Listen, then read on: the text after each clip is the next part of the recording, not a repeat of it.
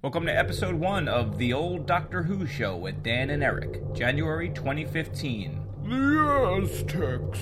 Go forward in all your beliefs and prove to me that I am not mistaken in mine.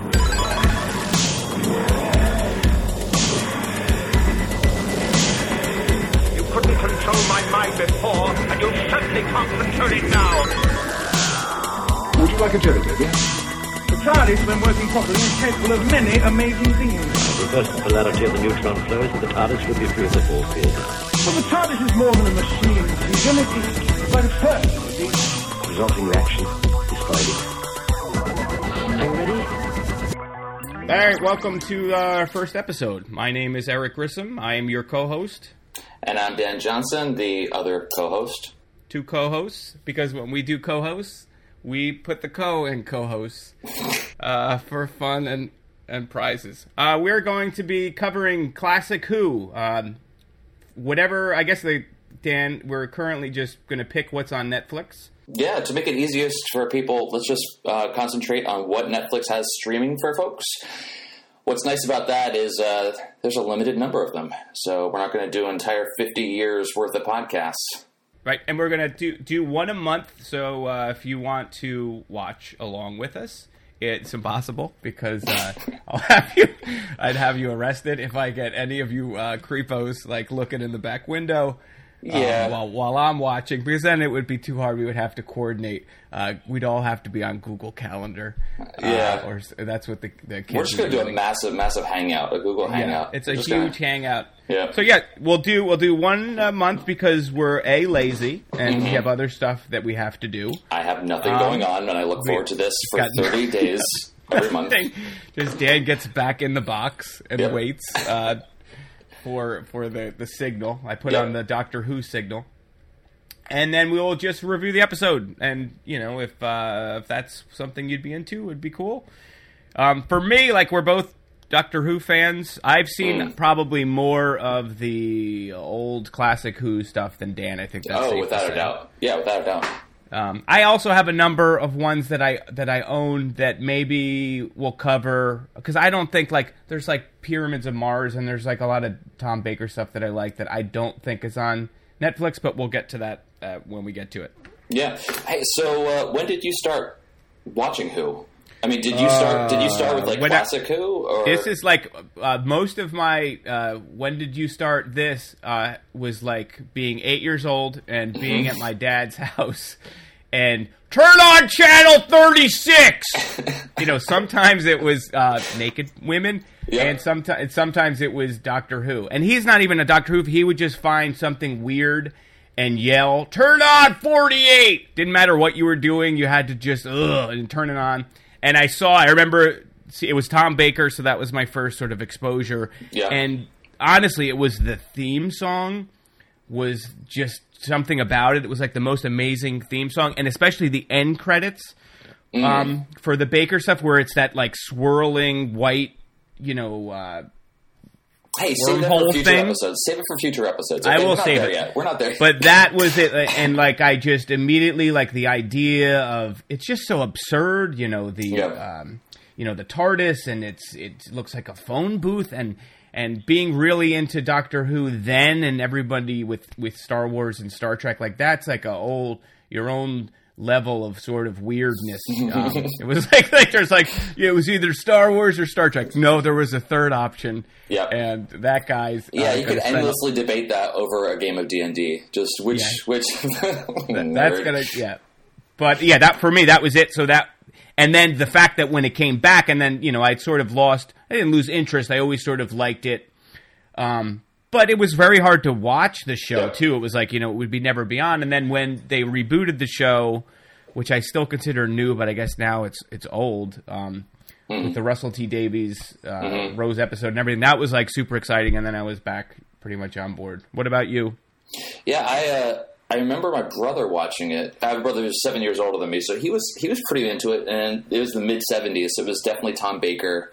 I remember seeing a couple episodes and thinking, boy, this looks like shit. And I was a little kid. I mean, I was little, and I thought, wow, this is just weird. Right, and then you hit your switchblade comb and just comb back. It's just out of it's like later, loser. I'm out of here. No, but I was a super, super nerdy kid, and it didn't really grab me because I didn't know what was going on. There was just too much, and like you said, you could never catch it. So maybe it was on PBS someday, and then it wouldn't be there for weeks, and you wouldn't even be able to catch it.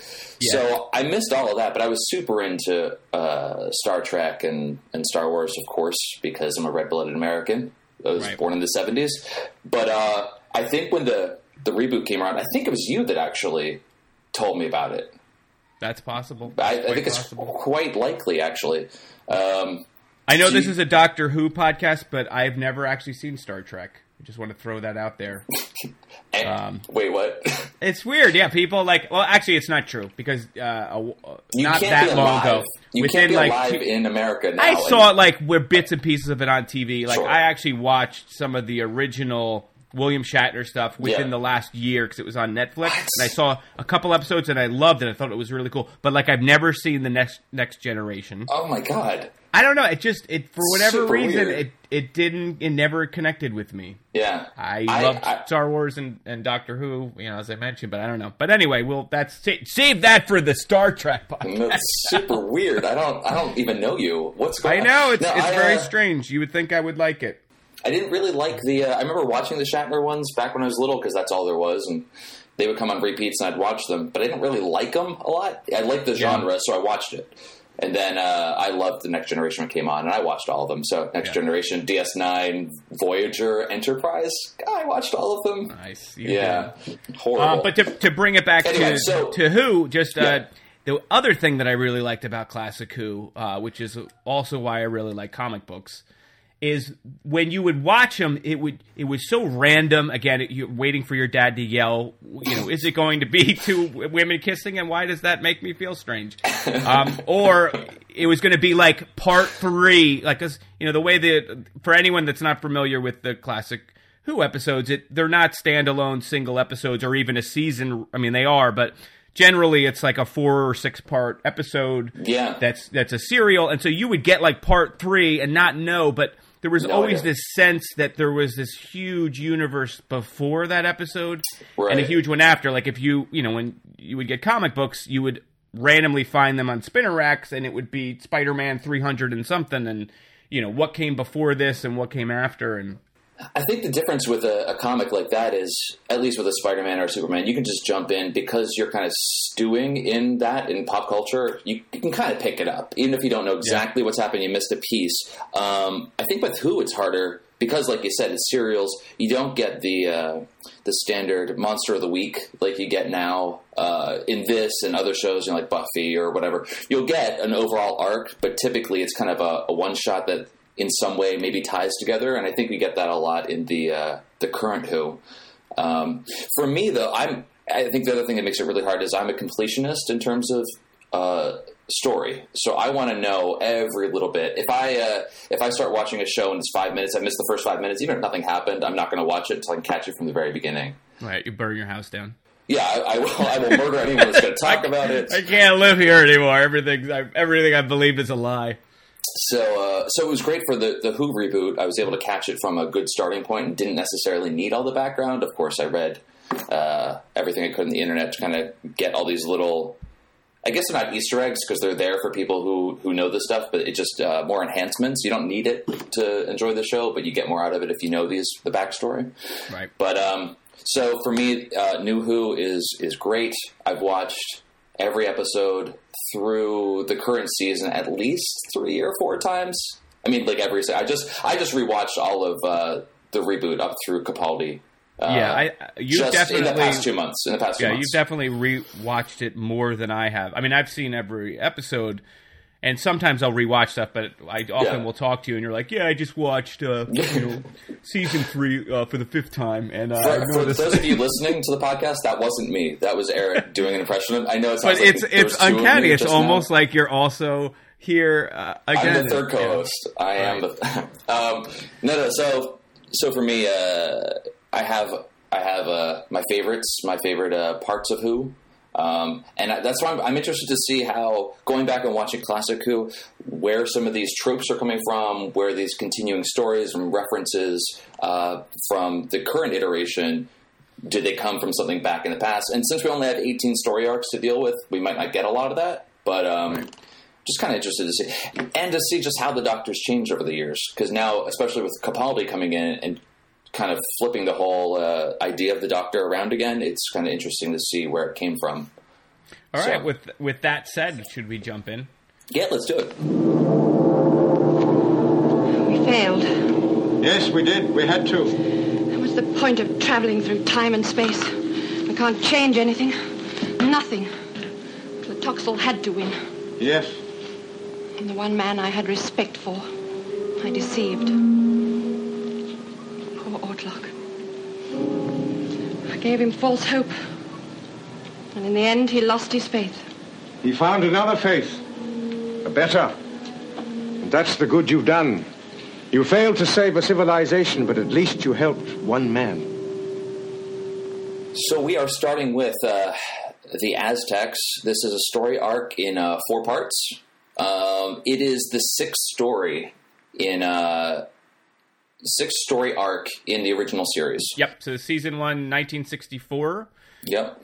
Written by John Lucarati. I hope I got your name right, John, who's probably no longer with us. Write in if it wasn't right. John, if you're listening, I'm so sorry, man. Yep. And then directed by John Crockett. Sure.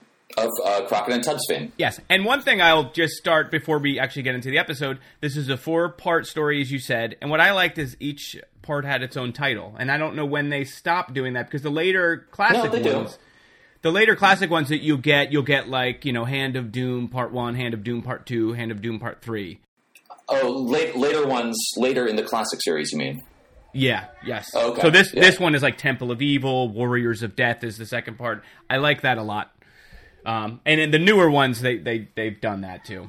In the newer ones, they just do it by episode title. They don't actually name the arcs, though. So it's kind of a different thing going on. They don't say, this is a 2-parter and the overall name of the arc is this, and then each episode, it's just the episode names. So you kind of refer to them in the current Who based on those 2 episode names or whatever they happen.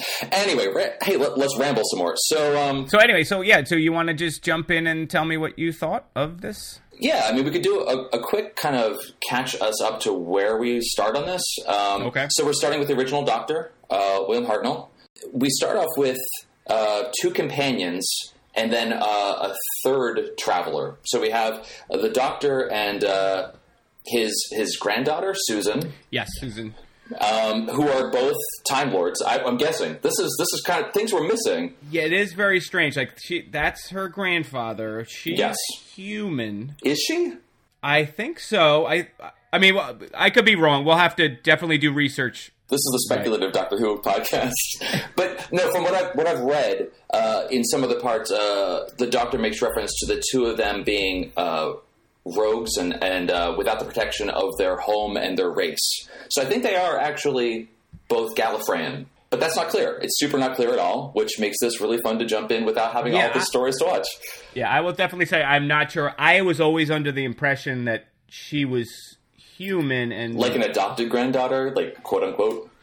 I guess she would be half Gallifreyan as opposed to full Gallifreyan. So he came down and did the business. But again, I don't think that's the case because that's disgusting. Not really. Not if 2 people love each other, Dan. They can do the business. There's nothing wrong with that. Intimacy is disgusting. But yeah, so I will. I'm going to take your word for it, is what I'm trying to say. Well, you're taking the internet's word for it, and the internet can't lie. Oh. So the first story arc is The Unearthly Child, where we meet the other 2 companions who are going to join the Doctor on this first series. 2 teachers at the Coal Hill School, where Susan attends school. We have Barbara, who's a history teacher, and apparently just a history savant. She kind of knows everything about all of history, which is kind of great. And then there is Ian, who is I forget. The heavy. When you need a guy to fight another guy, bring in Ian. It's awesome because he does not. He's not look like he's going to be fighting in an arena. Nope. He's going to be doing your taxes or something, and he's like, "Yeah, I'm fine. What are we fighting to the death? We fighting to the death, guys? All right, I'm cool. I'm in." Yep. So the doctor tries to whatever. I'm not going to do a recap of all the stuff up to here, but at the beginning of it, apparently, the doctor's pretty much a shit. He is super mean and grudgingly takes Barbara and Ian with them through space and time. Here's an interesting thing I read that I didn't actually know. So we all know that the chameleon circuit is stuck. So it looks like the police box is stuck in 1964 or 63. It's always going to look like that. The other thing that's stuck in the original series through the first two seasons, first two Doctors, is the time-o-meter. The Eurometer is stuck. So he actually has no control over where he's going to go. Yeah, so they're randomly popping up at different times. You mentioned, like, why are they there? And I think in that same article that you're referring to, he can't get them off the ship because they can't get back home. That's right. Yeah. So it was much less like the current Doctors will pick a companion and say, "Come with me," because he thinks they're interesting, or that he just wants to reward them for something. Where we have these kind of one-time companions. Right. This time they're just kind of stuck with him, and he doesn't really seem to like it at all, which is awesome. Before we jump into the companions, just a really quick recap. So they end up in the Aztecs, ancient Mexico. Barbara, one of the companions, picks up a bracelet or something. She gets mistaken for a god. Mm-hmm. And basically, as will happen if you the proper jewelry, and you can really change your whole persona. Run an empire. It's amazing. Yes, and then there's sort of like the bad, heavy, sadistic character named Texacodal. I can't remember his name. It's Tiacho, whatever. He becomes suspicious that maybe she isn't a god, and that's basically where they find themselves. They're trapped here. They got to get out. Everyone thinks they're a god. They're committing human sacrifices and in order to make it rain. Yep. And that's basically the adventure. It had a much more ensemble feel, where each one of them was just as important. Whereas, like, there's certain moments the Doctor just goes in the garden and he's hanging out with that woman, Kamika, where his role is almost, not as important as it normally is in some of the other episodes. Yeah, I think that's true. They each get their own thing to do, except for Susan. Susan, for a lot of it, is pretty much doing nothing. Hanging around. Yeah, she's hanging around. She's getting her Susie Homemaker guide. She has to take a little test on what a good wife is supposed to do, because she's. It was very weird. It was super weird. If we get back up to when they first land there, my personal favorite part is like when they're like, "Hey, we must be in Mexico," and then nobody is Mexican. Like all the actors, just like clearly we're in Mexico because we're surrounded by English actors. Playing Mexicans. English overactors. Everyone also seems drunk. I don't know if that's true, but a lot of the people on set, I like the one high priest or whatever. I think maybe he had a couple of drinks prior. Okay, all right. Well, let's talk about these characters. So we have the high priest of sacrifice, Laxol, or whatever his name was. It's really hard. I mean, there's a lot of T's, a lot of L's, and a lot of X's. Yeah, Titoxl, Tioxl, right? And so he's. Yep, and then there's the good priest. Wait. No, let's not gloss over this guy, because his acting style is all in the shoulders. Yeah. You got to keep your head bowed and low, and shoulder around ear level, just one. The other shoulder can do whatever it wants, but that one shoulder has to be at ear level, and that's how you're going to get the real sinister vibe coming out of him. He can tear up some scenery with his words. Yes. Boy. He also has that very cool, like, almost black metal-y paint over his mouth. Oh, it's super not distracting. It's completely engaging. He looks like one of the hyenas from The Lion King. Yes, or he's just devoured a jelly donut of some kind, and he's just ready to. And he's a high priest, and no one wants to say anything. They're not going to make him embarrassed. He's good. He is the. I forget what his role is, but the high priest is that other guy, right? That other guy's like the religious leader. There's several high priests. There's the high priest of sacrifice. This guy's the high priest of sacrifice. Then there's the high priest of knowledge, who is Atlok. Right, and he's sort of the good. Yeah, he's the one that who's been drinking, I think. He's the one who's he's the drinker. Yeah. That's the guy I think that maybe. I'm not saying that he did. I'm just saying maybe lunch was a little bit liquidy that day. He brought his own from home in a flask. Yeah, so he's the guy that kind of believes that Babs. I also have to say, since this is allegedly, Sure. This is what I have heard. I don't think it's true. Nope. But go on. This is we don't want his estate coming after us. Exactly. This is for all of our podcast money. So, but he's the one that believes that Barbara is the incarnation of Yetaxa, the goddess. So he's on her side for most of the time. Then we have Ixta, who is this rival warriors. They have to try to figure out who's going to lead their army, because I guess that has to happen right now. So, and then you're also missing Kameka, right? The woman. Yeah. Who has sort of like a bit of almost a romance with the doctor. Yeah, I mean they get married via hot chocolate or something. Yeah, traditional hot chocolate marriage. I liked her character a lot. And I liked all the moments with her and William Hartnell. And the doctor, yeah. I mean, from the clips that I've seen of the doctor up to this point, especially in the first couple of episodes, because a lot of this stuff you can actually find clips. You might not be able to see the whole episode unless you buy the DVD or whatever. But he's just really surly, which I have my whole Capaldi thing that we strongly disagree on. But I think that it's that sort of surly doctor. But in this case, when you see him, he's a lot softer than he was in those first few episodes. Yeah, so especially with Kamika, you can see this whole even though he unintentionally gets engaged to her over hot chocolate, he should have known what he was doing. You give a woman some hot chocolate and shit's going to go down. But even with Barbara, there's a point where he's yelling at Barbara about her wanting to stop this whole human sacrifice thing. She finds it morally horrible. She thinks it's her duty to try to change history because, she's traveling through space and time. Why would you not do that? Right. But the doctor yells at her in this very, you can't disrupt the prime directive sort of thing.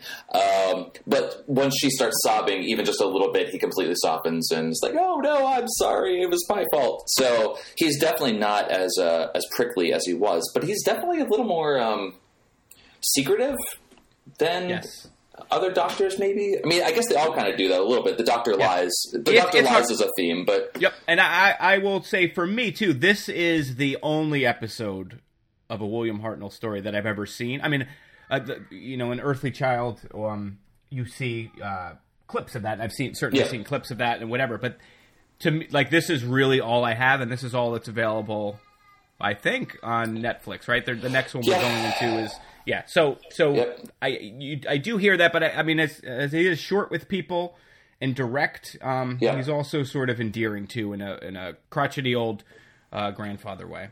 Yeah. I think that they weren't entirely sure. In fact, I'm sure they weren't entirely sure what they wanted to do with the character yet. Can we talk, too, about... I mean, you mentioned watching Doctor Who and the sets, and people always talk about the sets. You know what? They weren't bad. They're great. The thing that people don't talk about is so much of the...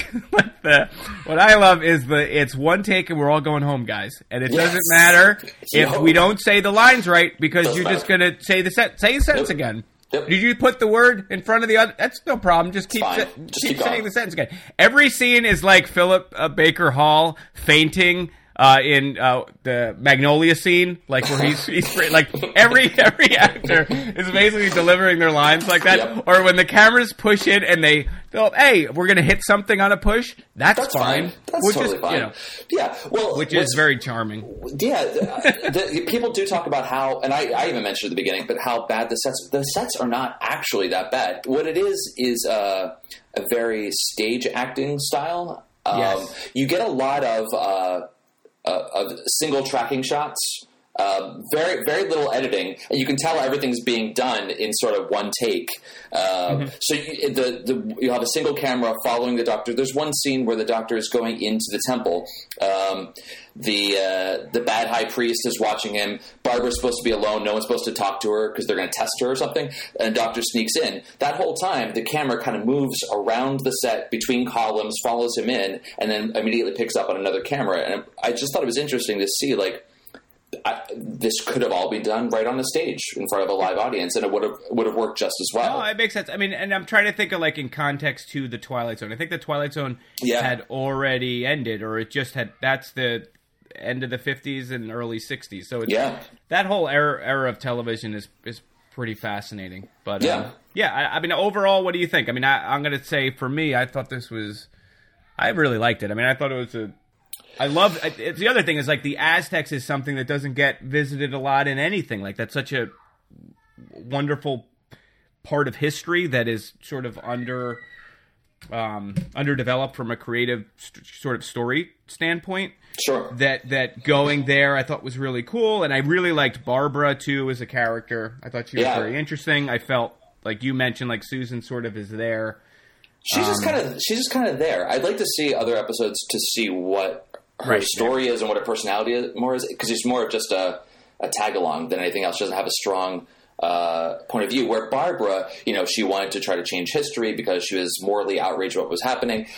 Ian is a kick-ass street fighter, so he has his own thing going on. This stage combat, by the way, was it was crazy. There's two major fights in the show.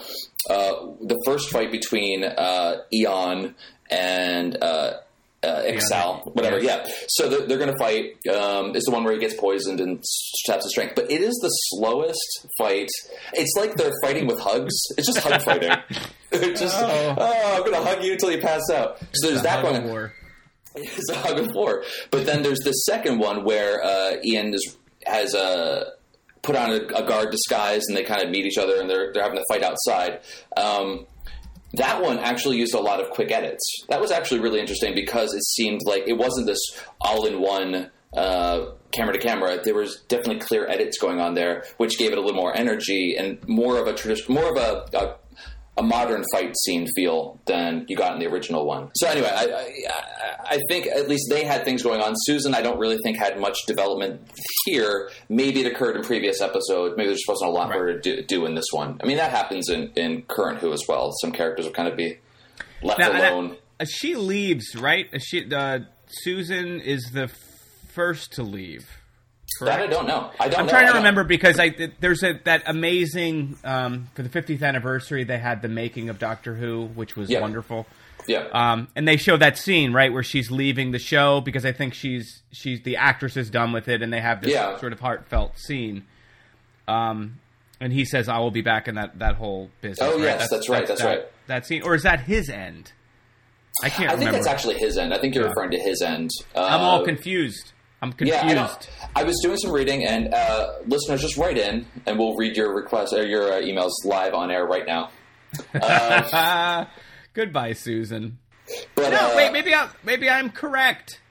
Yeah, maybe I am correct. Goodbye, Susan. That because she falls in love. I'm just with the power of the internet. Sure. The Dalek invasion of Earth. Susan falls in love with a resistance fighter, and the Doctor decides to leave her on Earth, and he leaves. So Susan is still on Earth. Yeah, so she's still with us now. Still kicking around. I haven't seen her. That's and then that's I guess he. So anyway, so what's your opinion of the episode? Because I sort of rolled all over the place. No, it's cool. It's cool. My opinion of the episode is it was good because it was interesting. I'd like to see the history and these characters. I got to tell you though, my least favorite Who episodes in general are the history ones. I don't really like the backwards time travel all that much. I mean, of course I love them. I love Current Who. Don't get me wrong. Don't get angry at me. But it's I like the alien space stuff too. The alien space stuff or future ones definitely are more up my traditional sci-fi alley. So this one was going to be hard regardless because it wasn't kind of in that wheelhouse at all. It was all history. That said, it was definitely good. It was just great to see the history. The overacting was amazing. So yeah, it was It was fun. It was definitely fun because you got to see a couple different sides of the original Doctor. It's very strange. Yeah, we're saying hello to William Hartnell and goodbye to him in the same episode. All right. Anything you want to add before? Because I think we're good, right? I think the only other thing I kind of want to talk about okay, is because we're both more well versed in current Who. Yes. So how does this compare for you to current Who? Whichever Doctor. Well, one thing I will say, and it's not related to this episode. Correct me if I'm wrong, but I think most people that are going to be listening to this, I mean, of the millions of people listening to this podcast, most of them are going to be familiar with current Who. Yeah, I think if there's probably very few people that are like, I only deal with the classic Who, bro. Hey, there are Star Trek. But with Doctor Who, I don't see that as much. But either way, yeah. How do I think it compares to New Who? Yeah. One thing that I do notice, like especially with Stephen Moffat stuff, is I'll see an episode and there's a speech or something in it. And I'm like, that's amazing. Like, that's really so well written, and I love it. And then I find out it's like, oh, that was in this old Doctor Who episode, and they're just calling it back. So there's definitely a lot of callbacks in New Who to Old Who. As far as sort of Doctor to Doctor, people talk about Peter Capaldi being more like, Hartnell. I don't really think so. I mean, for me, like Capaldi, to me, it's the same character. To me, it feels like he's consciously doing a reboot back to 50 years ago. He's doing this Doctor again. I think that there's definitely channeling that. But his thing for me is he's like one of the funniest Doctors ever. Really? I think that's a whole other thing. We could have our modern one. You're terribly wrong, and then eventually you're going to realize it, and you're going to feel awful. Yep. I'll write a letter of apology. But yeah, I mean, as far as like the shortness and I've got it in my head, and all you people are idiots, and we got to get this done. That's definitely the Hartnell that you can see in this. Yeah. But for me, like there's sort of an element of humor too. With I feel like Capaldi's very much his own. Yes, Doctor. I give you that. You know what I mean? Like, it's not to say I definitely see these connections, and I think those connections are intentional as an actor that he's doing. But Hartnell is definitely way more crotchety without that sort of humor hook. Yeah. I'm only seeing this episode, though, so I feel like I'm also sort of not able to really judge him as a doctor. Hey, this is the internet. You can judge without any information whatsoever. But we also covered, like, for all the numerous reasons that these shows are totally different, they weren't designed to be to watch over and over again, or they weren't designed to be something that you would buy in DVD, and they weren't going to be building up these sort of elaborate season cliffhangers where you're going to get a little bit of this back. And I'm getting a little sick of that stuff too, but where it's like you're going to get a little bit of this, a little bit of that at the end, and then it's all going to come together because you have your big bad that Right, that is the kind of the template for the current season. None of that stuff is here. This is like old serial. Here's one story. We're going to tell it in 5 parts. Mm-hmm. It's going to have every episode 2 ends in some kind of cliffhanger. Every episode within the arc.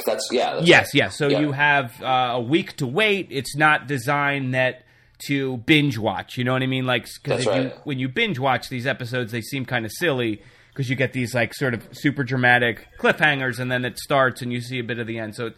Which is actually interesting. I kind of like that. This is like a precursor to previously on Doctor Who. They'll just show like the last 10 seconds of the previous episode as the beginning of the next one, so you kind of catch your place. Oh yeah, that's right. Yep. I think it's a really good point. This wasn't. I mean, it's completely ephemeral. They didn't know how long the show was going to last.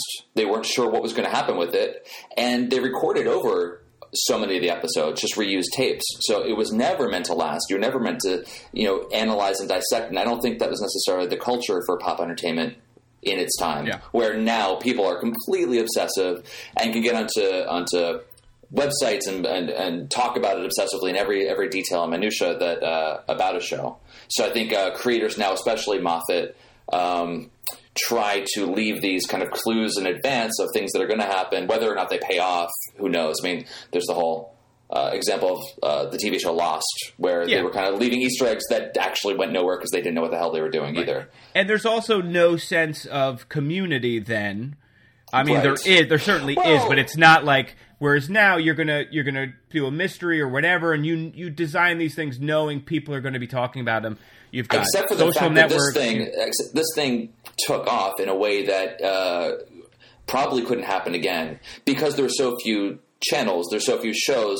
When this show became popular, it was all people talked about, and it was popular with kids, it was popular with adults. It became a cultural touchstone for in England. You mean for England? Okay, that's yeah. right. For the U.S., I mean, it just kind of, I don't even know how it just kind of got over here you somehow would through PBS and whatever. Yeah, definitely through PBS, but you would certainly find people, and there was conventions and things like that. But it was like, it's not as you would see an episode of I would see the Aztecs if I would never be talking to you about it. You'd never see it, and you'd never see it again.